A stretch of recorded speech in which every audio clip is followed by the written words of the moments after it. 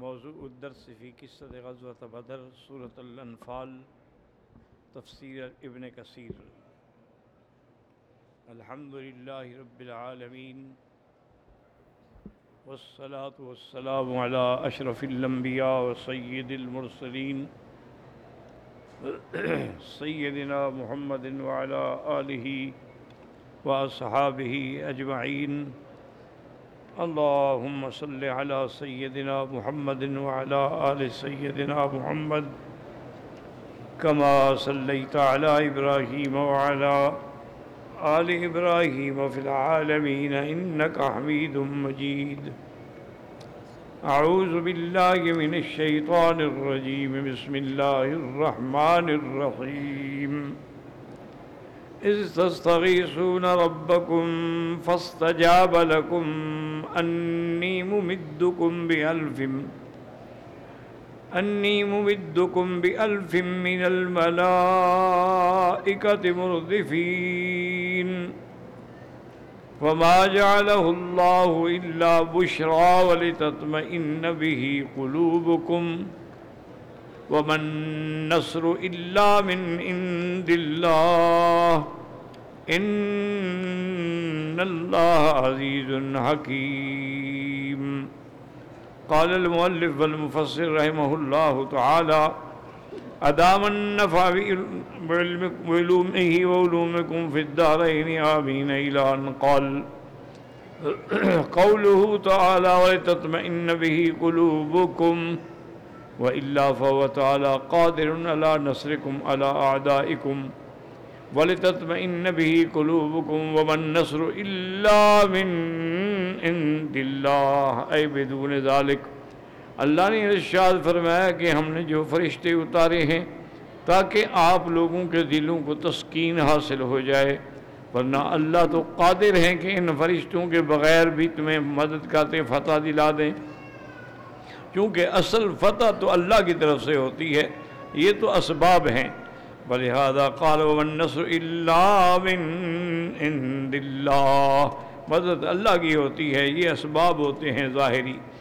كما قال تعالیٰ وَإِذَا لَقِيتُمُ الَّذِينَ كَفَرُوا فَالضَّرْبَ الرِّقَابِ حَتَّى إِذَا أَسْخَنْتُمُوهُمْ فَشُدُّوا الْوَثَاقَ فَإِمَّا مَنًّا بَعْدُ وَإِمَّا فِدْيَةً حَتَّى تَضَعَ الْحَرْبُ أَوْزَارَهَا۔ اللہ نے فرمایا کہ جب کافروں سے مقابلہ ہو جائے تو ان کی گردنوں پہ مارو، گردنیں اڑا دو، اور جب تم پوری طرح اس میں کامیابی حاصل کر لو تو پھر ان کو سختی کے ساتھ جو پکڑے جائیں ان کو باندھ دو۔ اب اس کے بعد اللہ نے اختیار دیا کہ چاہو تو احسان کر کے چھوڑ دو اور چاہو تو فدیہ لے لو، حتیٰ تضع الحرب اوزارہا، حتیٰ کہ جنگ جو ہے وہ ختم ہو جائے۔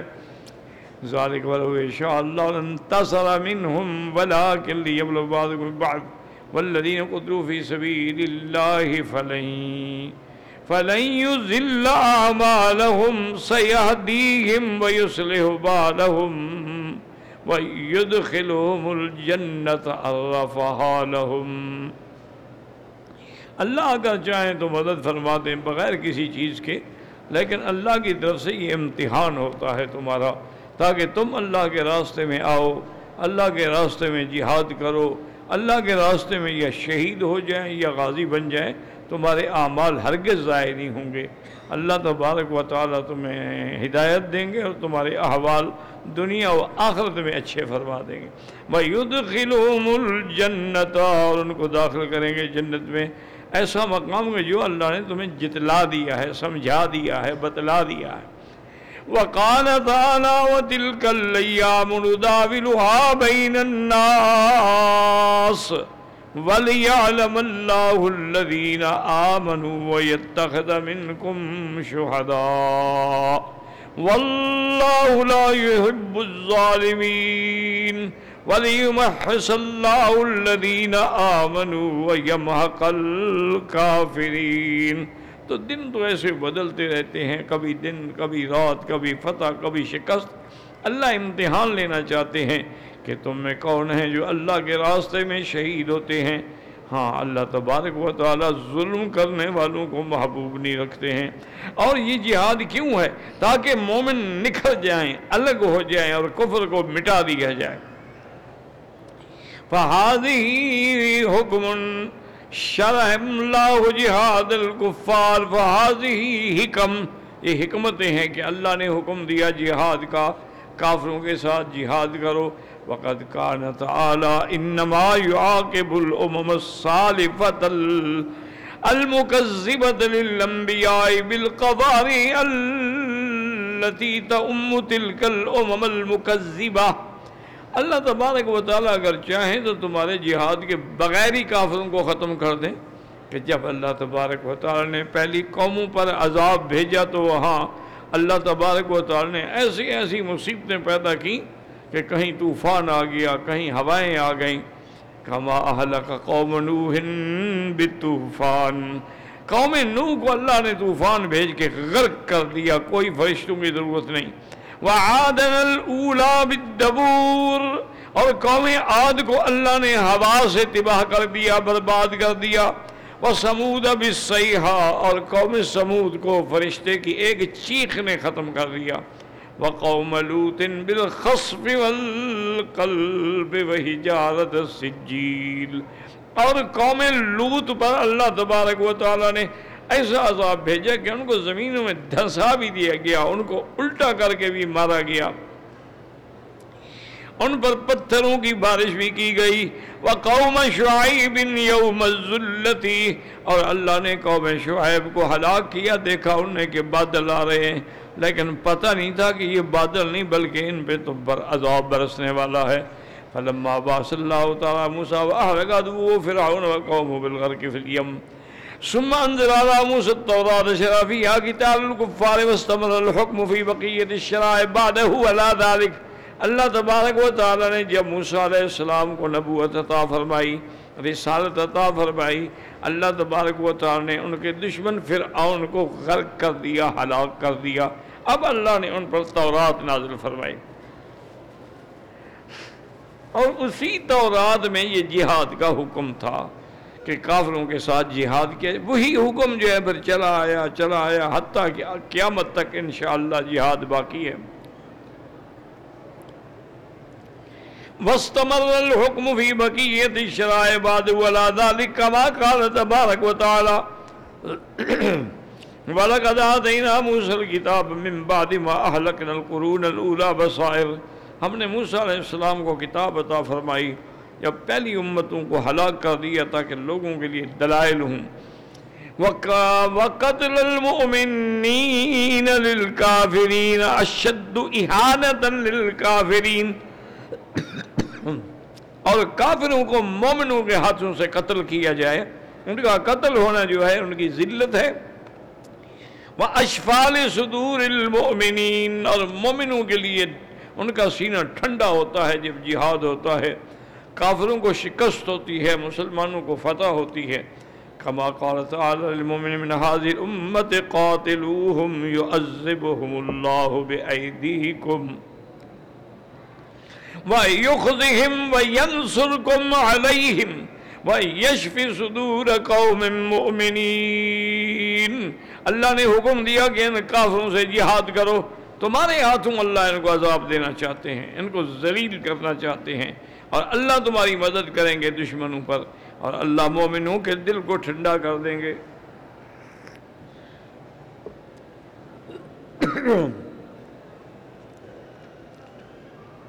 وَلِهَذَا كَانَ قَتْلَ صَنَادِيدَ قُرَيْشٍ بِأَيْدِي أَعْدَائِهِمْ الَّذِينَ يَنظُرُونَ إِلَيْهِمْ بِأَعْيُنِ ازْدِرَائِهِمْ أَنْكَالَهُمْ وَأَشْفَالِ صُدُورِ حِزْبِ الْإِيمَانِ، کافروں کے بڑے بڑے سرداروں کا مقام بدر میں مارا جانا جو تھا، یہ ان کے لیے جن کو وہ حقیر سمجھتے تھے کہ یہ کون ہے، غریب سے لوگ ہیں، محتاج ہیں، غلام ہیں ہمارے، تو یہ ان کے لیے بہت بڑی ذلت تھی کہ آج انہی کے ہاتھوں سے قتل ہوئے، اور مسلمانوں کے لیے یہ بہت بڑا شفا تھی، ان کے ایمان کے لیے یہ تسلی تھی۔ فَقُتِلَ أَبِي جَهْلٍ فِي مَعْرِكَةِ الْقِتَالِ وَحَوْمَةَ وغى اشد اهانة له من موته الى فراشه بقارئة او صاعقة او نحو ذلك. اللہ نے ابی جہل کو جنگ بدر میں لعنت اللہ علیہ قتل کیا. اللہ چاہتے تو اس کو گھر میں بھی عذاب دے سکتے تھے، لیکن یہاں قتل ہونا اس کے لیے زیادہ ذلت کا باعث تھا کہ جن مسلمانوں کو کمزور سمجھتا تھا آج انہیں کے ہاتھوں قتل ہو کے پڑا تھا. اسی طرح انما فرماتے ہیں کما مات ابو لہب لعنہ اللہ بالعدسۃ بحیث لم یقربہ احد من اقاربہ وانما غسلوہ بالماء قذفا من بعید ورجموہ حتی دفنوہ. جیسے کہ ابو لہب کو اللہ نے عذاب دیا جو حضور کا دشمن تھا. اللہ نے ایک عدسہ بیماری ہوتی ہے، اس کو وہ بیماری لگی، سارا بدن اس کا پھٹ گیا، بدبو سے بھرا ہوا تھا، کوئی اس کے قریب بھی نہیں جاتا تھا. یعنی حتیٰ کہ اس کے اپنے اقارب جو تھے وہ بھی قریب نہیں گئے. کرائے پہ لے کے آئے لوگوں کو جنہوں نے اس کو دور سے کھڑے ہو کے پانی ڈال کے غسل دیا اور دور سے لکڑیوں سے اٹھا کے گڑے میں ڈال دیا اور اوپر پتھر مار مار کے اس کو قبر کو بھر دیا. تو اللہ یعنی ابو جہل کو بھی ایسے دے سکتے تھے، لیکن ابو جہل کے لیے بڑی ذلت کی موت تھی کہ جو 1000 کا لشکر لے کر تکبر کرتا ہوا غرور سے نکلا تھا اور آج وہاں پڑا ہوا تھا مقام بدر میں. اس لیے اللہ پاک نے فرمایا ہے ان اللہ عزیز، اللہ غالب ہیں، لہ العزت ولرسولہ وللمؤمنین بہما فی الدنیا والآخرہ. غلبہ اللہ کے ہاتھ میں ہے، عزت اللہ کے ہاتھ میں ہے، اللہ تبارک و تعالیٰ کے رسول کے لیے ہے، ایمان والوں کے لیے ہے. جیسے فرمایا انا لننصر رسلنا والذین آمنوا فی الحیات الدنیا وَيَوْمَ يَقُومُ الْأَشْهَادُ. اللہ کا وعدہ ہے کہ اللہ اپنے رسولوں کی اور ایمان والوں کی مدد کریں گے. اور اللہ غالب بھی ہیں، حکیم بھی ہیں. حکیم معنی حکمت والا، اس کا کوئی حکم حکمت سے خالی نہیں ہوتا ہے. فِيمَا شَرَعَهُ مِنْ قِتَالِ الْكُفَّارِ مَعَ الْقُدْرَةِ عَلَى دِمَارِهِمْ وَإِهْلَاكِهِمْ بِحَوْلِهِ وَقُوَّتِهِ سُبْحَانَهُ وَتَعَالَى. اللہ نے جو جہاد کا حکم دیا اس میں حکمتیں ہیں، ورنہ تو اللہ بغیر جہاد بے کی کافروں کو ہلاک کرنے پہ قادر ہے، کافروں کی نسل اڑانے پہ قادر ہیں. لیکن اللہ کی حکمت ہے کہ ایمان والوں کا امتحان بھی ہو اور کافروں کے لیے ذلت بھی ہو. فرمایا اذ یغشیکم الناس امنۃ منہ وینزل علیکم من السماء ماء لیطہرکم بہ ویذہب عنکم رجز الشیطان ولیربط علی قلوبکم ویثبت بہ الاقدام.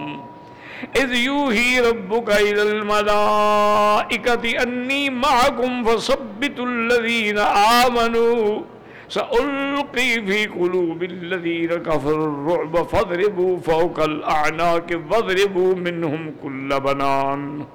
ذلک بأنہم شاقوا اللہ ورسولہ وَمَن يُشَاقِقِ اللَّهَ وَرَسُولَهُ فَإِنَّ اللَّهَ شَدِيدُ الْعِقَابِ. ذَلِكُمْ فَذُوقُوهُ وَأَنَّ لِلْكَافِرِينَ عَذَابَ النَّارِ. يُذَكِّرُهُمُ اللَّهُ تَعَالَى بِمَا أَنْعَمَ بِهِ عَلَيْهِمْ من إلقائه النعاس عليهم أمنهم به من خوفهم. اللہ پاک اپنی نعمتیں یاد دلاتے ہیں کہ میری نعمت کو یاد کرو کہ کیسے میں نے تم پر نیند ڈال دی تاکہ تمہارے دلوں سے خوف ہی نکل جائے دشمن کا. من خوفهم الذي حصل لهم من کثرت عدوهم وقلت عددهم. جو تمہارے دلوں میں خوف تھا کہ ہم تھوڑے ہیں، دشمن طاقتور بھی ہے، عدد بھی زیادہ، اللہ نے نیند اسی نیند میں ساری وہ جو خوف تھا زائل ہو گیا. کما قال تعالی ثم انزل علیکم من بعد الغم امنة نعاسا یغشا طائفة منکم وَطَائِفَةٌ قَدْ أَهَمَّتْهُمْ أَنفُسَهُمْ، جیسے دوسرے مقام پہ بھی اللہ نے فرمایا کہ اللہ نے پھر اس پریشانی کے باوجود نیند ڈال کے تمہیں سکون عطا فرمایا۔ قال ابو طلحہ كنت ممن اصابه النعاس يوم احد، حضرت ابو طلحہ فرماتی ہے میں بھی ان لوگوں میں ہوں کہ احد والے دن بھی اللہ نے ہم پر نیند بھیجی تھی، میرے اوپر بھی نیند کا غلبہ ہوا تھا کہ میرے ہاتھ سے تلوار گر جاتی تھی۔ وَلَقَدْ سَقَطَ السَّيْفُ مِنْ يَدِي مِرَارًا، یسکت، اور میری تلوار گرتی، میں اٹھاتا، پھر نیند آ جاتی، پھر گر جاتی۔ وَلَقَدْ نَظَرْتُ إِلَيْهِمْ يُعِيدُونَ وَهُمْ تَحْتَ الْحَجَّةِ، کہتے ہیں کہ میں حیران ہو گیا، میں نے دیکھا کہ کیسے اللہ نے اطمینان دے دیا، حالانکہ وہ تو بہت بڑی شدت کی لڑائی کے نیچے تھے، اور احد میں تو بہت بڑی شکست کا سامنا بھی کرنا پڑا۔ وقال الحافظ ابو یعلا حدثنا زہیر قال حدثنا ابن مہدی شعبۃ النبی اسحاق عن حارثۃ ابن مزرب عن علی رضی اللہ عنہ قال ما كان فينا فارس یوم بدر غیر المقداد، حضرت علی فرماتی ہیں کہ بدر والے موقع پر ہم میں کوئی بھی گھوڑے والا سوار نہیں تھا سوا مقداد کے، یعنی ایک گھوڑا تھا۔ وَلَقَدْ رَأَيْنَا وَمَا فِينَا إِلَّا نَائِمٌ، کہتا ہے کہ ہم حیران ہو گئے، جدھر بھی نظر ڈال سب سو رہے ہیں، سب کو نیند آ گئی ہے۔ اب اس کے بعد جناب فرماتے ہیں إِلَّا رَسُولُ اللَّهِ، حضور پر نیند نے غلبہ نہیں کیا۔ يُصَلِّي تَحْتَ الشَّجَرَةٍ وَيَبْكِي حَتَّى أَصْبَحَ، حضور ساری رات دعائیں مانگتے رہے، اللہ کے آگے روتے رہے، گڑ گڑاتے رہے، حتیٰ کہ صبح ہو گئی۔ اچھا، وجہ یہ ہے کہ حضور پہ نیند کیوں نہیں آئی؟ وجہ ہے کہ حضور کے دل میں وہ خوف نہیں تھا جو صحابہ کے دل میں تھا کہ ہم تھوڑے ہیں اور وہ زیادہ ہیں اور کیا ہوگا۔ حضور کے دل میں یہ بات، حضور کو تو بس اپنے امت کا اور صحابہ کا فکر تھا، اس لیے وہ روتے رہے اور اللہ سے دعائیں مانگتے رہے۔ وقال سفیان الثوری عن عاصم بن ابی رزین عبد اللہ رضی اللہ عنہ قال النعاس فی القتال امنۃ من اللہ وفی الصلاۃ من الشیطان، اگر جہاد کے موقع پہ نیند آ جائے تو یہ اللہ کی طرف سے امان ہے، اور نماز میں آدمی جھونکے کھاتا رہے تو یہ شیطان کی طرف سے ہوتی ہے۔ جہاد اور نماز میں فرق ہے، وہاں خوف ہوتا ہے، اس کا ازالہ کر دیا جاتا ہے، اور اگر نماز میں آدمی نیند آتی رہے اور جھونکے لگتے رہے، پتہ ہی نہیں میں نے کیا پڑھا ہے۔ اس کے بعد جناب فرماتے ہیں رضی اللہ تعالیٰ عنہ وقال قتادہ النعاس فی الرأس والنوم فی القلب، وہ فرماتے تھے کہ یہ نعاس جو ہے نا، یہ اس کا تعلق دماغ سے ہوتا ہے، اور نیند کا تعلق جو ہے وہ دل سے ہوتا ہے۔ قلت اما النعاس فقد اصابهم یوم احد وذلک مشہور جدا، کہتے ہیں کہ وہ نعاس جو تھی وہ احد والے میدان میں بھی مشہور روایت سے ثابت ہے کہ اللہ نے مسلمانوں کے دماغوں کو مطمئن کرنے کے لیے، غم بھلانے کے لیے وہ نیند مسلط فرمائی۔ وَأَمَّا الْآيَةُ الشَّرِيفَةُ إِنَّمَا هِيَ فِي سِيَاقِ قِصَّةِ بدر، کہتے ہیں کہ البتہ جو آیت ہم پڑھ رہے ہیں اس کا تعلق بدر سے ہے۔ وَهِيَ دَالَةٌ عَلَىٰ وُقُوعِ ذَلِكَ أَيْضًا وَكَانَ ذَلِكَ قَائِمًا لِلْمُؤْمِنِينَ عِندَ شِدَّةِ الْيَأْسِ، تاکہ جب آدمی بالکل مسلمان نا امید ہو گئے تو اللہ نے یہ نیند ڈال کے اطمینان لِتَكُونَ قُلُوبُهُمْ آمِنَةٌ مُطْمَئِنَّةٌ بِنَصْرِ اللَّهِ، تاکہ ان کے دلوں کو اطمینان حاصل ہو۔ وَهَذَا مِنْ فَضْلِ اللَّهِ وَرَحْمَتِهِ بِهِمْ وَنِعْمَتِهِ عَلَيْهِمْ، وَكَمَا قَالَ تَبَارَكَ وَتَعَالَى فَإِنَّ مَعَ الْعُسْرِ يُسْرًا إِنَّ مَعَ الْعُسْرِ يُسْرًا، ہر مشقت کے بعد آسانی ہوتی ہے، ہر رات کے بعد دن ہوتا ہے، ہر اندھیرے کے بعد روشنی ہوتی ہے، اور یہ اللہ کا وعدہ ہے کہ اگر کوئی مصیبت آ گئی مت گھبراؤ، اس کے بعد آسانی بھی آنے والی ہے۔ وَلِهَذَا جَاءَ فِي الصَّحِيحِ أَنَّ رَسُولَ اللَّهِ لَمَّا كَانَ يَوْمَ بَدْرٍ فِي الْعَرِيشِ مَعَ الصِّدِّيقِ رَضِيَ اللَّهُ عَنْهُ وَهُمَا يَدْعُوَانِ، أخذ رسول الله صلى الله عليه وسلم من النوم ثم استيقظ متبسما فقال أبشر يا أبا بكر، هذا جبريل صنع هو النقع ثم خرج من باب الرئيس وهو يقول تعالى سيهزم الجمع ويولون الدبر. حضور عریش میں تھے، عریش چھپر بنایا گیا تھا حضور کے لیے، حضرت صدیق بھی ساتھ تھے. اس روایت میں آتا ہے کہ حضور تھوڑا سو گئے، اس کے بعد جب نیند سے جاگے تو فرمایا کہ ابشر یا ابا بکر، ابو بکر مبارک ہو، دیکھو جبریل آ کے کھڑا ہے امداد کے لیے، اللہ نے بھیج دیا ہے. اور حضور جب نکلے تو یہ آیت پڑھے سیحزم الجمع، یہ لشکر کافروں کا شکست کھا جائے گا اور پیٹھ دے کے بھاگیں گے. وقالوا ينزل عليكم من السماء ماء قال علي بن ابي طلحة باس قال نذر النبي حين سار الى بدر والمشركون بينهم وبين الماء رملة دعسة واصاب المسلمين ضعف شديد. جب حضور بدر میں پہنچے، اللہ کی شان ہے کہ مسلمانوں کو وہ جانب ملی جس میں ریتیلا تھا اور پاؤں دھنس جاتے تھے اور بڑی تکلیف تھی اور مسلمان بڑی کمزوری. وَأَلْقَى الشَّيْطَانُ فِي قُلُوبِهِمُ الْغَيْظَ وَوَسْوَسَ بَيْنَهُمْ تَزْعُمُونَ أَنَّكُمْ أَوْلِيَاءُ اللَّهِ تَرَى فِيكُمْ رَسُولُهُ وَقَدْ غَلَبَكُمُ الْمُشْرِكُونَ عَلَى الْمَاءِ. اور شیطان بھی ان کے دلوں میں وسوسے ڈال رہا تھا کہ تم کہتے ہو اللہ کا نبی ہمارے ساتھ ہیں، تمہارا حال یہ ہے کہ تمہیں پانی بھی نہیں ملتا اور پانی پر بھی تمہارے دشمن جو ہیں وہ قابض ہو گئے ہیں. وَأَنْتُمْ تُصَلُّونَ، اب تم کیسے نمازیں پڑھو گے؟ اگر جنابت ہوگی جنابت کے ساتھ پڑھو گے، پانی تو ہے ہی نہیں تمہارے پاس. اس کے بعد جناب فرماتی ہیں کہ اللہ تعالیٰ نے پھر اپنی قدرت کا نظارہ دکھایا فَأَمْطَرَ اللَّهُ عَلَيْهِمْ مَطَرًا شَدِيدًا. اللہ نے بڑی زبردست بارش بھیج دی، مسلمانوں نے پانی بھی پیا، برتن بھی بھرے، غسل بھی فرمایا، اور جو دل کے اندر وساوس تھے شیطانی وہ بھی نکل گئے، وہ ریت بھی جم گئی. حین اصاب وشن الناس علیہ والدواب فصاروا الی القوم، اب قوم کی طرف چل پڑے. وامد اللہ نبینا بألف من الملائکۃ وكان جبریل فی 500 مجنبۃ ومیکائیل فی 500. جبریل میمنہ پہ تھے 500 کے لشکر لے کر، اور میکائیل بھی 500 فرشتوں کا لشکر لے کر میسرہ پہ تھے. اللہ نے مدد فرمائی مسلمانوں کی ہر لحاظ سے، اسباب ظاہری سے بھی اور نزول ملائکہ سے بھی اور نزول الماء من السماء، آسمان سے بارش سے بھی، اور نیند ڈال کے اٹھ کے ہم اور غم اور فکر کو بھی مٹا دیا. واللہ اعلم.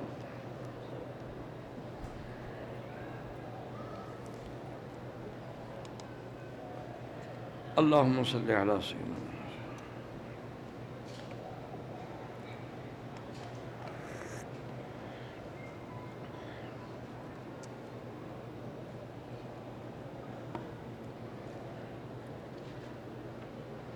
کہتا ہے جی کہ کافروں کے ڈاکٹروں نے کہ مشورہ دے رہے ہیں کہ نماز پڑھنے سے کمر کا درد اور رکوع سجدے سے تکلیف دور. مقصد یہ ہے میرا بھائی، گزارش یہ ہے کہ صرف یہ بات نہیں ہے، اسلام نے جو بھی حکم دیا ہے وہ اللہ کا حکم ہے، اور لانے والے جبریل ہیں، پہنچانے والے محمد الرسول اللہ، عمل کر کے دکھانے والے صحابہ ہیں. تو اس میں شک کیا ہے؟ یہ تو ابھی سائنس ترقی کر رہی ہے نا. اب جوں ان کا علم بڑھتا جا رہا ہے، یہ مجبور ہو گئے اسلام کی صداقت کو ماننے کے لیے. ابھی انہوں نے اعتراف کیا ہے، ایک بہت بڑا ان کا لیبارٹری کا ماہر، یعنی یہ جو تحلیلات کرتے ہیں ماہر ہے، وہ کہتا ہے کہ میں نے ایک عالم سے سنا مسلمانوں کے کہ ہر برتن پلید ہو جائے تو 3 دفعہ دھوئیں، کپڑے کو 3 دفعہ دھوئیں، لیکن اگر کتا کسی برتن میں منہ مار جائے تو اس کو 7 دفعہ پانی سے دھوئیں اور 1 دفعہ مٹی سے دھوئیں. تو وہ کہنے لگا کہ میرے دل میں یہی آیا کہ چونکہ ہم کافر لوگ جو ہیں کتے سے محبت کرتے ہیں، اس لیے اسلام نے دشمنی کی ہے. یہ کیا ہے کہ ہر چیز 3 دفعہ دھونے سے پاک ہو جاتی ہے؟ اگر کتا منہ لگا لے تو وہ پھر 7 دفعہ دھونا پڑتا ہے اور مٹی بھی ڈالنی پڑتی ہے. اور اس کے بعد وہ یہ کہتے ہیں کہ میں نے یہ کیا کہ ایک برتن میں جس میں کتا پانی پیتا، ان کے گھر میں تو کتے ہوتے ہیں نا، انگریز تو کتے کے بغیر رہتا بھی نہیں ہے نا. ان کا تو یہی ہوتا ہے نا کہ ایک بیوی، ایک بیٹا یا بیٹی، ایک کتا، فیملی مکمل ہو گئی. وہ تو کتا ان کی فیملی کا ہے. آج کل تو خیر مسلمانوں کے بڑے بڑے لیڈر بھی کتوں کو بغل میں دبا کے کھڑے ہوتے ہیں، انگریزوں کو خوش کرنے کے لیے کہ ہمیں مسلمان نہ سمجھو، ہم تمہارے نیاز مند ہیں. ہمارے اندر ہر وہ بات ہے جو تمہارے اندر ہے. انا للہ و انا الیہ راجعون. تو اس نے کہا کہ مجھے خیال آ گیا کہ چلو تجربہ کرتے ہیں. کہتا ہے کہ اس برتن کو میں نے دھویا 1 دفعہ، 2 دفعہ، 3 دفعہ، اور پھر میں نے اینٹی سیپٹک دوائیں ڈال کے دھویا، اینٹی بیکٹیریل دوائیں ڈال کے دھویا، لیکن وہ جراثیم اسی طرح رہے، نہیں مرے. وہ کہتے ہیں کہ پھر میں گھر کے باہر نکلا، گھر میں تو مٹی تھی نہیں، باہر سے جا کے میں مٹی لے آیا، پھر میں نے مٹی سے اس کو مانجا، اس کے بعد دھویا، دیکھا تو اب ایک بھی جراثیم نہیں تھا. تو مجھے یقین آ گیا کہ کتے کے جراثیم کی موت مٹی سے ہو سکتی ہے، صابن وغیرہ سے نہیں ہوتی. تو میں نے کہا صدق رسول اللہ، ان کے پیغمبر نے سچ کہا ہے، مجھے کلمہ پڑھاؤ. تو اب تو وہ ایک ایک بات کو مان رہے ہیں. اب تو ایک چیز نہیں، کئی چیزیں آئی ہیں. ایک بہت بڑا گائنی کا انٹرنیشنل لیول کا ڈاکٹر ہیں، جس نے بڑی کتابیں لکھی ہیں، میڈیکل کالجوں میں پڑھی بھی جاتی ہیں. اس نے کہا کہ مجھے اتنی پی ایچ ڈی کی ہے میں نے، لیکن مجھے علقہ کا معنی سمجھ نہیں آتا تھا. جب ایک عالم دین نے مجھے سمجھایا کہ پہلے نطفہ ہوتا ہے، پھر وہ رحم میں قرار پکڑتا ہے، پھر وہ علقہ بنتا ہے کہ جمے ہوئے خون کا لوتھڑا، پھر مضغہ بنتا ہے، پھر اس کے بعد یہ ہے کہ اس کا ہیکل تیار ہوتا ہے، پھر ہڈیوں پہ گوشت چڑھایا جاتا ہے، پھر روح پھونکی جاتی ہے، اور یہ 40 دن کے وقفے سے ہوتا ہے. کہتا ہے کہ میں حیران ہوا کہ بھئی ان کے پیغمبر کو اتنی باریک باتوں کا کیسے پتہ چلا. وہ ڈاکٹر تھے. جب حضور نے نبوت کا اعلان کیا، مکے میں کوئی لیبارٹری تھی، کوئی کالج تھا، کوئی یونیورسٹی تھی، کوئی ریسرچ سینٹر تھا؟ پتہ لگا کچھ بھی نہیں تھا. وہ تو ایک ایسی وادی تھی جہاں آبادی نہیں تھی، جہاں پھل نہیں تھا، کھانا نہیں تھا، دانہ نہیں تھا. وہ کہتے ہیں میں اسی پہ ریسرچ کرتا رہا، نتیجہ یہ نکلا کہ اللہ نے مجھے اسلام نصیب کر دیا. ایسی میرا بھائی ایک بات نہیں، کئی باتیں. سائنس اور قرآن کے نام پہ علماء نے کتابیں لکھی ہیں ماشاءاللہ، جس میں انہوں نے ثابت کیا ہے کہ جو قرآن نے کہا تھا وہ حق ہے. تو یہ تو ایک مسئلہ نہیں ہے، کئی مسئلے ہیں. اسی طرح ایک دفعہ پرانی بات ہو گئی، اب تو میں ایک یونیورسٹی میں، مجھے میرے خیال میں جہانسبرگ تھا یا اور کوئی جگہ تھی، تو ان نے مجھے یونیورسٹی کے بچوں نے دعوت دی. اس میں مسلمان بھی تھے، ہندو بھی تھے، وہ ڈچ بھی تھے، افریقن بھی تھے، کالے بھی تھے، گورے بھی تھے. بہت بڑی یونیورسٹی. تو مسلمان لڑکوں نے مجھے کہا کہ مہربانی کر کے آپ ہمیں ایک دن لیکچر دیں، ہم سب کو اکٹھا کریں گے. بہرحال وہ اکٹھے ہوئے. اس کے بعد میں نے ان سے کہا، میں نے کہا کہ آج میں اس ملک کی کریم سے مخاطب ہوں، پڑھے لکھے لڑکے، تعلیم یافتہ لڑکے. میں نے کہا آپ مجھے یہ بتائیں کہ یہودی حضرت موسیٰ علیہ السلام کو نبی مانتے ہیں، حضور کو نہیں مانتے. نصرانی حضرت عیسیٰ علیہ السلام کو نبی مانتے ہیں، ہمارے پاک نبی کو نہیں مانتے ہیں. آپ یہ بتائیں کہ یہودیوں نے حضرت موسیٰ علیہ السلام کے زمانے میں کیوں ترقی نہیں کی، کیوں میزائل نہیں بنائے، کیوں ایٹم نہیں بنایا؟ نصارہ نے عیسیٰ علیہ السلام کے زمانے میں کیوں ترقی نہیں کی؟ کیوں ایسی نئی چیزیں، کبھی ڈرون بن رہا ہے اور کبھی جناب الیکٹرانک ڈیوائس بن رہے ہیں اور کبھی کچھ ہو رہا ہے، کبھی سیٹلائٹ پر کے ذریعے پوری دنیا سے رابطہ یہ وہ اپنے نبی کے زمانے میں کیوں نہیں کیا؟ ان کو تو چاہیے تھا نا کہ اپنے نبی کے زمانے میں کچھ کر کے دکھاتے۔ معلوم یہ ہوا کہ یہ ساری چیزیں ان کو اگر ملی ہیں تو دین محمد مصطفیٰ سے ملی ہے صلی اللہ علیہ وسلم۔ یہ ہماری بدقسمتی ہے کہ ہمارے کچھ مولویوں نے قرآن کو رکھا ہوا ہے ہیلے اسقاط کے لیے، کچھ نے رکھا ہوا ہے کہ جب دولہا دلہن کی شادی ہو تو اس کو قرآن کے نیچے سے گزاریں، اور جس نے کبھی قرآن نہیں پڑھا قرآن ان کو لعنت کر رہا ہوتا ہے۔ ساری زندگی پڑھا نہیں، اب تو میرے سائے کے نیچے گزر رہے ہو۔ ساری زندگی پڑھا ہی نہیں مجھے، تو اب بخشوانے کے لیے مردے کے اوپر پھروا رہے ہو۔ حضور کی حدیث ہے، میں نہیں کہتا، رب قاری القرآن یقرأ القرآن والقرآن یلعنہ، بہت قرآن کے پڑھنے والے ہیں جن کو قرآن لعنت کر رہا ہوتا۔ صحابہ حیران ہو گئے، ان کا یا رسول اللہ قرآن پڑھ رہا ہے، وہ بیچارہ مسلمان ہے، قرآن لعنت فرمایا کہ قرآن میں ہے لعنت اللہ علی الکاذبین، جھوٹے پر خدا کی لعنت ہے قرآن میں۔ انہوں نے کہا جی ہے۔ انہوں نے کہا جب جھوٹ بولتا ہے تو قرآن اس پہ لعنت نہیں کر رہا؟ لعنت اللہ علی اللہ کے ظالموں پر لعنت ہے، تو یہ جب ظلم کرتا ہے تو اللہ کا قرآن اس کو لعنت نہیں کر رہا؟ نے کہا اس کی وجہ یہ ہے میرے عزیز کہ ہم لوگوں نے قرآن کو رکھا ہے قسمیں اٹھانے کے لیے، تویز لکھنے کے لیے، فال دیکھنے کے لیے۔ دشمن نے ریسرچ کی، وہ قرآن کی باتیں سن کے ان کا دماغ ہل گیا۔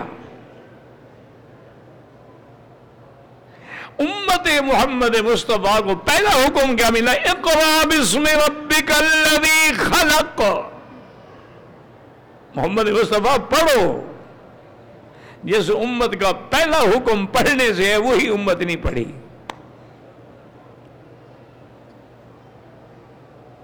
مسلمانوں کے جتنے ملک ہیں نا، تقریباً 57 ملک ہے، ان سب کی اگر یونیورسٹیاں شمار کرو تو 400 سے زیادہ نہیں بنتی۔ اور کافروں کے ملک کا یہ عالم ہے کہ صرف جاپان میں 1000 یونیورسٹی صرف ٹورنٹو میں ہے، کینیڈا میں، جاپان میں، اچھا حتیٰ کہ انڈیا کتنا بیک ورڈ ملک ہے، اس میں بھی 500-600 یونیورسٹیاں ہیں، حالانکہ لوگ بھوکے مر رہے ہیں۔ جہاں بڑے بڑے فلک بوس عمارتیں ہیں، میلوں تک جھوپڑ پٹیاں ہیں، جھوپڑیوں میں لوگ رہتے ہیں، اسی میں بچے پیدا ہوتے ہیں، اسی میں شادی ہوتی ہے، اسی میں مر جاتے ہیں۔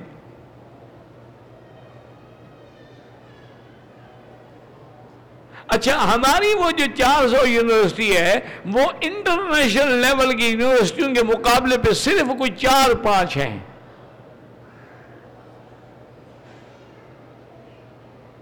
جب یہ ہمارا حال دیکھیں نا جی، ایک ملک میں ہو 1000 یونیورسٹی، ہر یونیورسٹی اگر سال میں ایک PhD پیدا کرے تو وہاں 1000 پیدا ہوگا، ہمارے ہاں ہوں اگر 4 تو 4 پیدا ہوں گے، کیسے مقابلہ کرو گے؟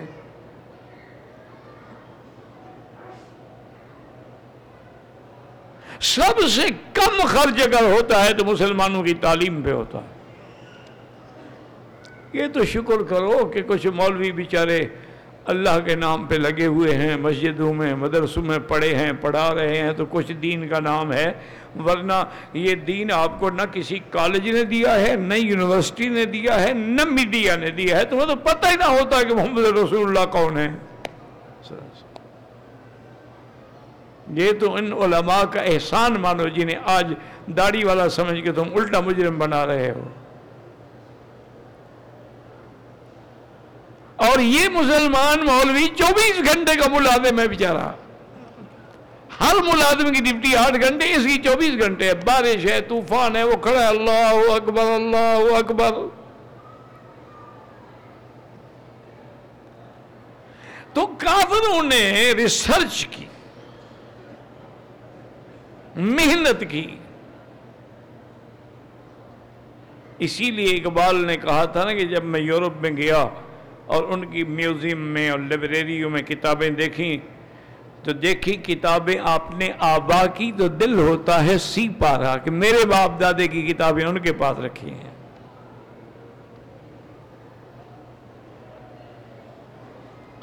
انہوں نے ریسرچ کی کہ اللہ کے نبی کے آنے کے بعد یہ جو جنات اوپر جاتے تھے اور فرشتوں کی باتیں سنتے تھے، انہوں نے آگے ابلیس سے کہا کہ بھئی اب تو ہم نہیں جا سکتے.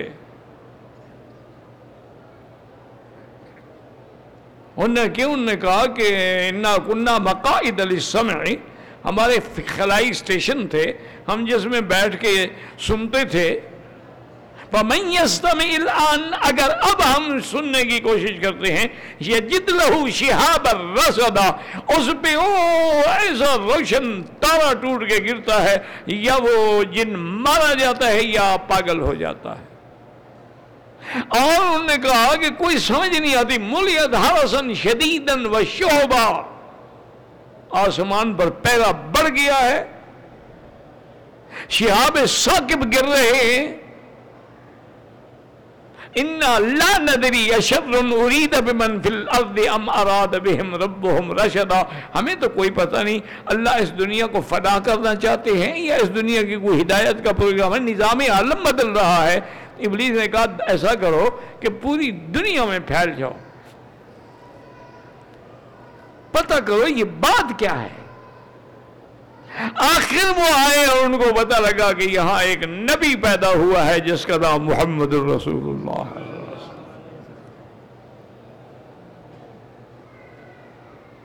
تو یہ سارا نظام جو ہے اس نبی کے پیدا ہونے کے بعد ہوا. انہوں نے ترقی کی، انہوں نے میزائل بنا لیے. تم آج تک جناب ایک ماچس کی تیلی بھی نہیں بنا سکے ہو. انہوں نے کہا وہ جو شیطانوں کو لگتے ہیں نا آسمان سے، وہ تارے کی طرح چمکتی ہوئی چیزیں، ہاں یہ میزائل مارا جا سکتا ہے. انہوں نے قرآن میں پڑھا کہ أَلَمْ تَرَ كَيْفَ فَعَلَ رَبُّكَ بِأَصْحَابِ الْفِيلِ. اللہ نے فرمایا میرے مدنی آپ کو خبر نہیں پہنچی کہ ہم نے ہاتھی والے بادشاہ کے ساتھ کیا کیا.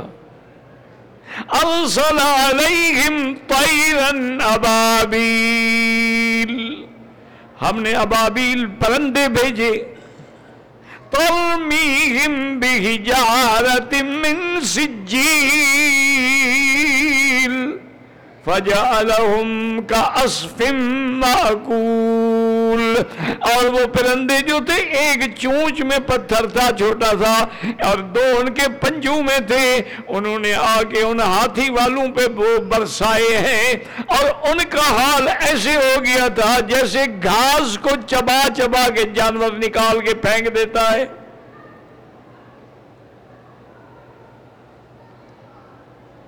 انہوں نے کہا کہ وہ آخر کیا چیز تھی کہ وہ پرندے لے کے آئے تھے اتنے چھوٹے چھوٹے، وہ ایٹم پہ پہنچ گئے اور ہم اسی جگہ کھڑے ہیں. مولوی صاحب فال نکال کے بتلائیں کہ میرا بیٹا گم ہو گیا، پتہ نہیں کہاں ہے. اس کو اپنی بیوی کا پتہ نہیں ہے، تیرے بچے کی فال نکال کے بتلائے گا. پتہ نہیں کیا جاہل قوم ہے. اِنَّ لِلَّهِ پڑھ کے دکھ ہوتا ہے. تن ہما داغ داغ شد، انسان کے دل پہ اتنے زخم ہیں کہاں کہاں پھایا رکھا جائے. انہوں نے محنت کی. مسلمان ابھی بھی چڑیا اڑتی دیکھتے ہیں نا، کہا یہ ابابیل ہے. ابابیل وہ پاگل ہو، ابابیل ایک خاص پرندہ تھا، آیا چلا گیا. یہ ابابیل نہیں ہے. لوگوں نے بنا رکھا ہے، مرضی ہے ان کی. مجھے خود ایک آدمی نے آ کے کہا، وہ شیعہ تھا، کہ جی حضرت علی کا پاؤں آپ نے دیکھا ہے؟ میں نے کہا میں حضرت علی کے زمانے میں نہیں تھا تو پاؤں کیسے دیکھتا. انہوں نے کہا نہیں نہیں، یہاں حرم میں حضرت علی مولا علی کا پنجہ ہے، پاؤں ہے. اچھا ماشاءاللہ بھائی ٹھیک ہے لے جاؤ مجھے. وہ مجھے لے گیا صفا کی طرف. ایک جیسے پتھر لگے ہوئے ایک پتھر لگا, اس پر کوئی دھبا سا تھا. کہا یہ حضرت, میں نے کہا یہ پتھر تو سعودی حکومت نے لگایا ہے, حضرت علی کا پنجہ کہاں سے آ گیا؟ میں نے کہا تمہیں شرم نہیں آتی؟ خدا کے کعبے کے سامنے جھوٹ بول رہے ہو, اللہ کے کعبے کے سامنے کھڑے ہو کے جھوٹ بولتے ہو کہ حضرت علی کا پنجہ ہے. پوری دنیا میں آپ جائیں حضور کے بال ہیں, یہ سارے بال بھی تم لے گئے ہو, تلواریں بھی تم لے گئے ہو چوری کر کے, مکے مدینے میں تو نہیں ہے. بس ایک پیسے کھانے کمانے کا ذریعہ ہے, نہ کوئی سند ہے نہ کوئی دلیل ہے. یاد رکھو اگر دلیل ہو, حضور کے خط مبارک جو تھا بادشاہ نے کروڑوں ڈالر دے کے خریدا ہے, تسلی ہو گئی کہ یہ واقعی وہی خط ہے جو حضور کا ہے. تمہیں پنجے بھی مل جاتے ہیں, تمہیں جناب پتہ نہیں کیا کیا تم نے اکٹھا کر رکھا ہے.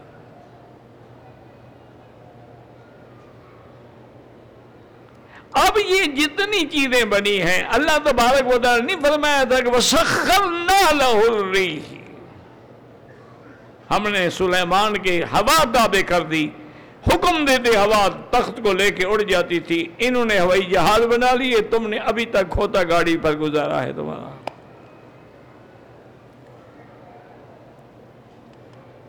تم ابھی تک اسی میں پڑے ہوئے ہو ماشاءاللہ. آج بھی بڑے بڑے شہروں میں جاؤ تو یا کھوتا گاڑی ملے گی یا اونٹ گاڑی ملے گی. وہ لوگ کہاں پہنچ گئے, انہوں نے جناب کنکارڈ بنا لیے. اب انہوں نے ایسے جہاز بنائے ہیں جو آواز سے بھی زیادہ تیز رفتار ہیں. یہ ان کے اپنے پیغمبروں کی شریعت میں نہیں تھا, یہ سارا علم شریعت محمد مصطفیٰ میں تھا صلی اللہ علیہ وعلا آلہ واصحابہ وسلم تسلیما کثیرا. ایک ہمارے اپنے علاقے کی بات ہے, وہاں سوئی گیس اسٹیشن لگ رہے تھے, تو ان کا جو جی ایم تھا نا, جنرل مینیجر, وہ انگریز تھا. اور کبھی کبھی میرے پاس بھی آ جاتا تھا ملنے کے لیے, چائے شائے پینے کے لیے. تو اس کے ملازم نے درخواست لکھی کہ مجھے 2 دن ہو گئے ہیں, شدید نزلہ ہے, زکام ہے, تو مہربانی کر کے مجھے 3 دن کی چھٹی دی جائے. اس نے بلایا, اس نے کہا دیکھو ہم چھٹی تو دیتا تم کو, تم بیمار ہے لیکن تم معلوم ہوتا ہے مسلمان نہیں ہے. اس نے کہا کیوں؟ اس نے کہا صبح کی نماز پڑھو 3 دفعہ ناک میں پانی تو نظرہ ہو سکتا ہے. اس کا مطلب ہے کہ اگر مسلمانوں پر تم نماز ہی نہیں پڑھتے ہو یا پانی ناک میں بس یوں ناک کو لگاتے ہو, اندر نہیں جا رہا, حالانکہ جب تک نرم ہڈی تک پانی نہ پہنچے تو وضو ہی نہیں ہوتا. ہمارے تو ایک ہی پنجے میں کلی بھی ہو گئی, ناک بھی ہو گیا, سب کچھ اسی ایک کلی میں ہو جاتا ہے. اور 5 منٹ میں الحمدللہ امام فاتحہ ختم کریے, 2 رکعتیں سنت پڑھ کے آ کے اللہ اکبر نماز میں بھی مل جاتی ہیں. پتہ نہیں یہ نماز ہے, کوئی ایکسپریس ٹرین چل رہی ہے. تو میرا بھائی یہ کوئی نئی بات نہیں ہے کہ نماز پڑھنے سے کمر کا درد ٹھیک ہو جاتا ہے. یہ اللہ کی حکمت ہے, اللہ نے ہمارا علاج تو سارا دین میں رکھا تھا. ایسی چیزیں حضور نے بتائی ہیں کہ حبۃ السودا, کلونجی جو ہے ہر مرض کی شفا ہے, الا الموت, صرف موت کو نہیں ٹالتی. حضور نے فرمایا کہ حجامہ جو ہے یہ ہر مرض کی شفا ہے. حضور صلی اللہ علیہ وسلم نے فرمایا کہ آدمی کو کمزوری ہو جائے تو تلبینہ بنا کے کھائے. جو سے بنتا ہے, یہاں تو بنا بنایا بھی مل جاتا ہے, آپ کے ہاں بھی حکیم بناتے ہیں.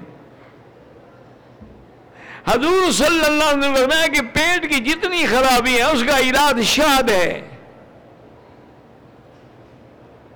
ایک صحابی کے بالکل بیچارے کے یعنی اسہال ہو گئے, حضور آپ نے فرمایا اسقے ہو اصلا, جاؤ اس کو شہد پلاؤ. طریقہ یہ ہوتا ہے کہ گرمی ہو تو ٹھنڈے پانی میں پلاؤ اور سردی ہو تو گرم پانی میں پلاؤ. اس نے پلایا, پھر آیا, انہوں نے کہا یا رسول اللہ زاد, وہ تو پہلے سے بھی بڑھ گئے. اور اسقے وصلن, جاؤ اس کو پھر پلاؤ. اب حضور کا کون انکار کرے؟ چاہے بھائی مرتا ہے تو مر جائے، حضور کی بات تو نہیں ٹالی جا سکتی نا. یہ تو تم ہو نا ماشاءاللہ، اللہ کی رحمت سے کعبہ شریف بھی ہے، عمرہ شریف بھی ہے، سلام یا رسول اللہ اور داڑھی پر استرا ہے. انا للہ و انا الیہ راجعون. میرا خیال ہے اس سے بہتر ہے کہ نہ گیا کرو مدینہ شریف. جانا ہے تو حضور کی شکل بناؤ، ورنہ کہیں ایسا نہ ہو کہ اللہ اسی بے ادبی میں پکڑ لے کہ تم انگریزوں کی شکل بنا کے انگریزی لباس پہن کے میرے نبی کے روضے پہ آتے ہو.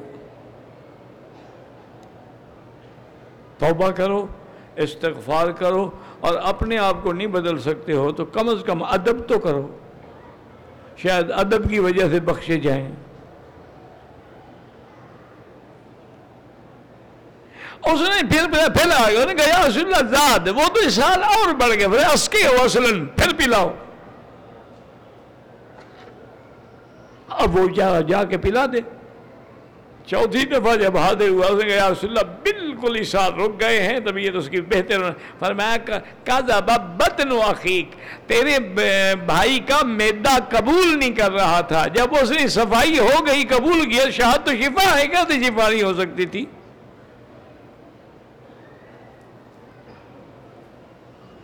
میں نے خود اپنے ایک سفیر کے عہدے کا مرتبے کا آدمی، ایسے نہیں سفیر بن جاتے، تمہارے ہاں تو خیر سب بن سکتے ہیں کیونکہ تمہارے ہاں تو کوئی معیار ہے ہی نہیں نا کسی چیز کا. جو خود بیمار ہو اسی کو ہیلتھ منسٹر بنا دیتے ہیں.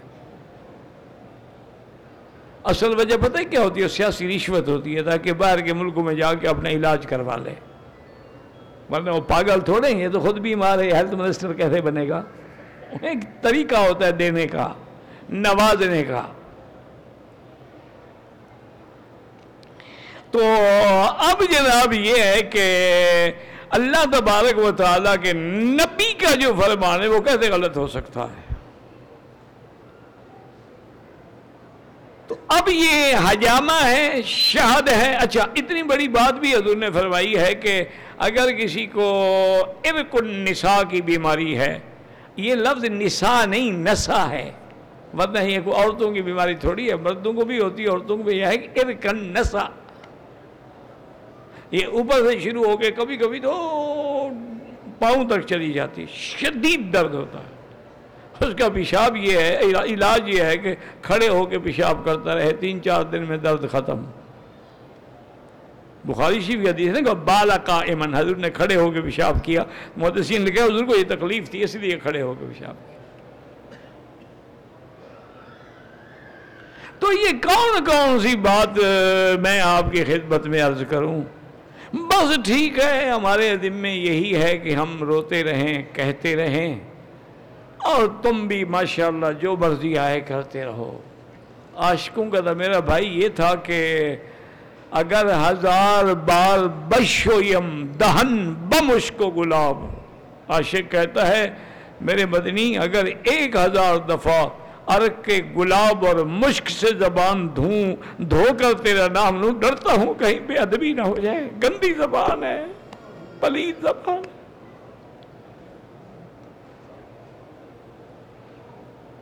انا للہ و انا الیہ.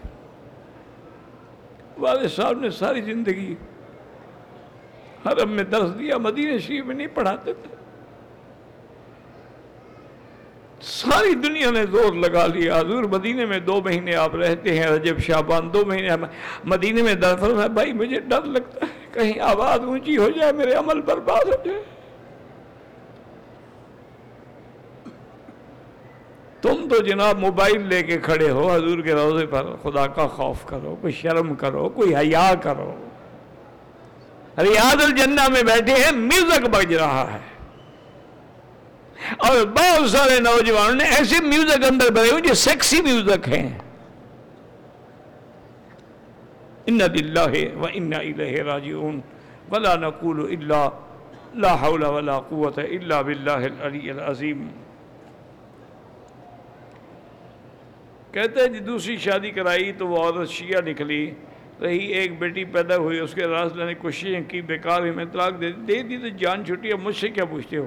سب کچھ تو کر کے آئے ہو، پوچھنے کیا آئے ہو؟ مرضی ہے بس. اس نے بیٹی کو نہیں دیا، 14 سال کی ہو گئی ہے تو بیٹی حاصل کریں. بیٹی تمہاری ہے، باپ کی ہوتی ہے، ماں کی تھوڑی ہوتی ہے. اس وقت تک ماں کا حق ہے جب تک 6 سال کی بچی ہو، اس کے بعد تو باپ کی ہے. آپ حاصل کریں. اب میرے پاس تو کوئی علاج نہیں، میں یرکان میں مبتلا ہوں. اللہ شفا عطا فرمائے.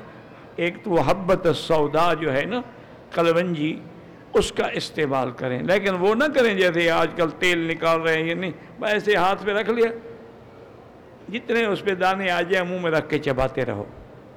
اللہ تعالی شفا عطا فرمائیں گے. اور میں نے کسی کیسٹ میں کینسر کا اور یرکان کے لیے ایک وظیفہ بھی بتلایا تھا، تو کسی سٹی میں دیکھ لیں تو آسانی ہو جائے گی آپ کو انشاءاللہ. الحمدللہ جن لوگوں نے بھی عمل کیا کینسر وینسر سب اڑ گئے. اچھا کینسر میں مبتلا، اچھا اس کا میں ابھی بھی بتا دیتا ہوں. قرآن پاک کی آیت ہے لیس لہا من دون اللہ کاشفہ، لیس لہا من دون اللہ کاشفہ. سورۃ والنجم کی یہ آخری آیات ہیں تقریباً.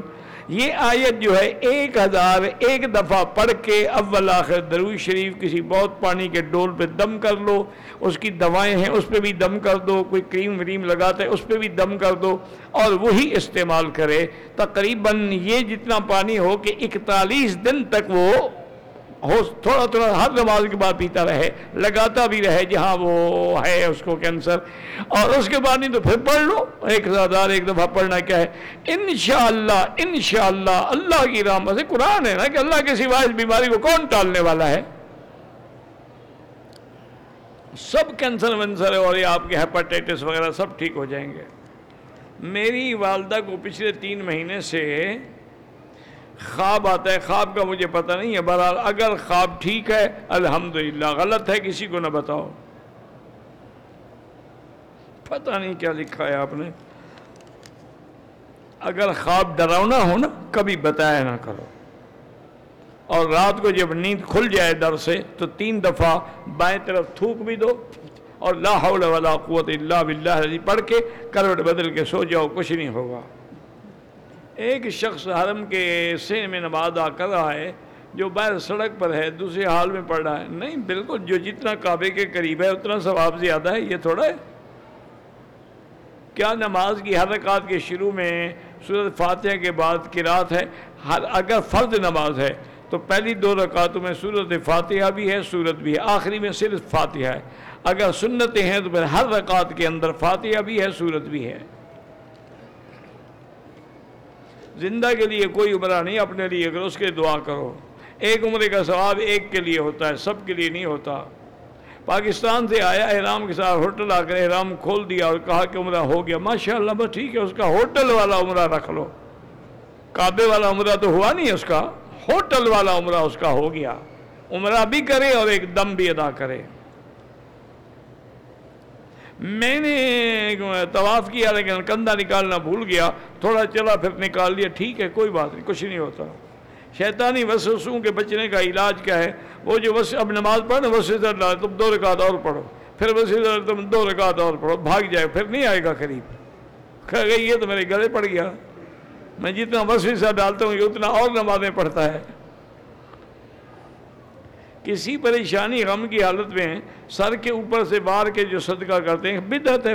وارنے سے کیا ہو جاتا ہے جناب؟ صدقہ اللہ نے قبول کرنا ہے، تمہارے وارنے سے کیا ہوتا ہے؟ یہ ساری شیعہ کی اور اہل بدعت کی رسمیں ہیں. جی اوپر پھرا لو، پھر صدقہ کرو، چھری کو ہاتھ لگوا لو، چونکہ ذبح کرنا تو شریف آدمی کو آتا نہیں نا. دوران طواف ایک ہاتھ سے ماں دوسرے ہاتھ سے بیوی کو پکڑا ہوا تھا، کوئی بات نہیں، رمل نہیں کر سکا، کچھ نہیں ہوتا. ہمارے جوتے کوئی اٹھا، تم کسی کے نہ اٹھاؤ. ماں میاں بیوی کو ایک دوسرے کے جسم کے ساتھ تک دیکھنا جائز ہے، سب کچھ دیکھنا جائز ہے، دیکھنا تو منع نہیں ہے. ہن لباس لکم وانتم لباس لہن. لیکن کیا کیا دیکھنا چاہتے ہو مجھے سمجھاؤ تو صحیح. بی بی عائشہ فرماتی ہے واللہ مجھے اللہ کی قسم ہے حضور نے میرا بدن نہیں دیکھا. اور میں نے بھی حضور کا بدن نہیں دیکھا. یہ ہے عفت اور تقوی. ویسے دیکھنا کیا چاہتے ہو؟ یعنی پیشاب کی جگہ ہے، پخانے کی جگہ، کیا دیکھنا چاہتے؟ میرا ایک دوست ہے، بہت بڑا سرجن ہے، وہ کہتا ہے مکی صاحب جب ہمارے لیڈیز کے آپریشن ہوتے ہیں نا، مجھے 8 دن اپنی بیوی کے پاس جانے کا خیال بھی نہیں رہتا، اتنا خوف آتا ہے کہ کیا ہے اور کیسا نظام اللہ نے بنایا، بچہ کیسے پرورش پاتا ہے، کیسے اندر ہوتا ہے. وہ سسٹم دیکھ کر وہ کہتا ہے ڈر لگتا ہے دل میں، اپنی بیوی کا خیال بھی بھول جاتا ہوں. تم دیکھنا چاہتے ہو جی، بڑی پیاری چیز ہے، دیکھ لو. انا للہ. دیکھنا ویسے شریعت میں جائز ہے، تمہاری مرضی، مسئلہ ہم نہیں بدل سکتے. طواف کی نیت حجر اسود سے شروع کرے، 7 چکر پورے کیے، بسم اللہ اللہ اکبر کہہ کر کان تک ہاتھ نہیں، کوئی ضرورت نہیں کان تک ہاتھ اٹھانے، بسم اللہ اللہ اکبر. اگر پہلے عمرے پر اسطرا پھروائے اور ہفتے بعد دوسرا عمرہ کرے، پھر مشین کس پہ پھروائے گا؟ جب اسطرا پھروایا ہوا ہے، بال ہے ہی نہیں تو مشین کیا پھروائی؟ دم پڑ گئی، اسطرا پھروائے. چاہے 100 عمرہ کرے، 100 دفعہ اسطرا پھروائے. حجر اساتین میں رش کے دوران بوسہ دینا نہیں ہے، اشارہ کرو، بوسے کے کیا مقام ہے؟ اتنا ثواب ہے جتنا بوسے کا ہے. ضروری لڑنا ہے تم نے؟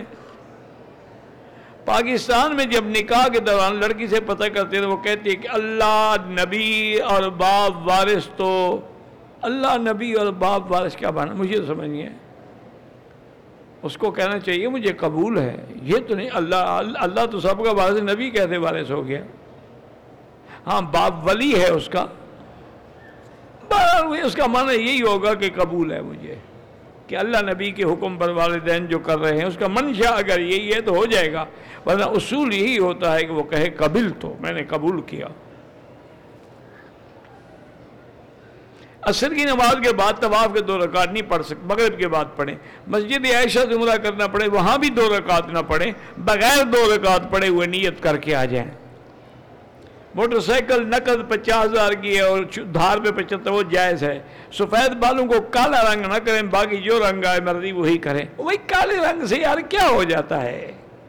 80 سال کے بندے کے مونچھوں اور بالوں کا رنگ کالا کر دو، دور سے ویسے کارٹون لگتا ہے، وہ خوبصورت نہیں لگتا. اچھا پھر کالا رنگ کر کے جوانی کس کو دکھانا چاہتے ہو؟ بیوی کو، اس کو تو پتا ہے. لوگوں کو دھوکہ دینا چاہتے ہو. اللہ کے بندے وہ رنگ لگاؤ جو میچ کرے. مہندی لگاؤ یا کسی اچھے ایکسپرٹ سے جا کے پوچھو کہ میری سکن کے ساتھ کون سا رنگ میچ کرے گا.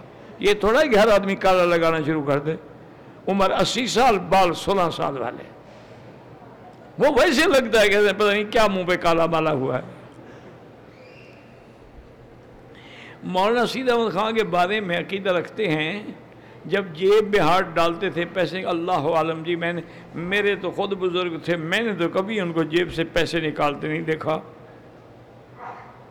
بہت بڑے بزرگ تھے تبلیغی جماعت کے، اگر وہی مراد ہیں تو مدینہ پاک میں رہتے تھے یا مکے میں بھی رہتے تھے اور بہت بڑے اللہ والے تھے. ہم نے تو کبھی نہیں دیکھا جی جیب میں ہاتھ ڈالتے تھے پیسے نکالاتے تھے.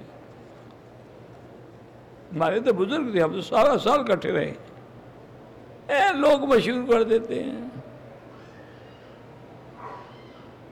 مدینے سے واپسی پہ بچی ناپاک ہو کے نیت نہیں کی عمرے کی. بہرحال گزارش یہ ہے کہ جب پاک ہو جائے میقات سے عمرہ کرے، مسجد عائشہ سے نہیں. میقات مدینہ منورہ ہے یا طائف ہے یا رابق ہے، یہ تو ہل ہے مسجد عائشہ، یہ میقات تھوڑا ہے، ورنہ دم پڑ جائے گی. وہ کون سا صحابی تھا جس کے چہرے پہ ایک بال تھا؟ اللہ علم، مجھے نہیں پتا.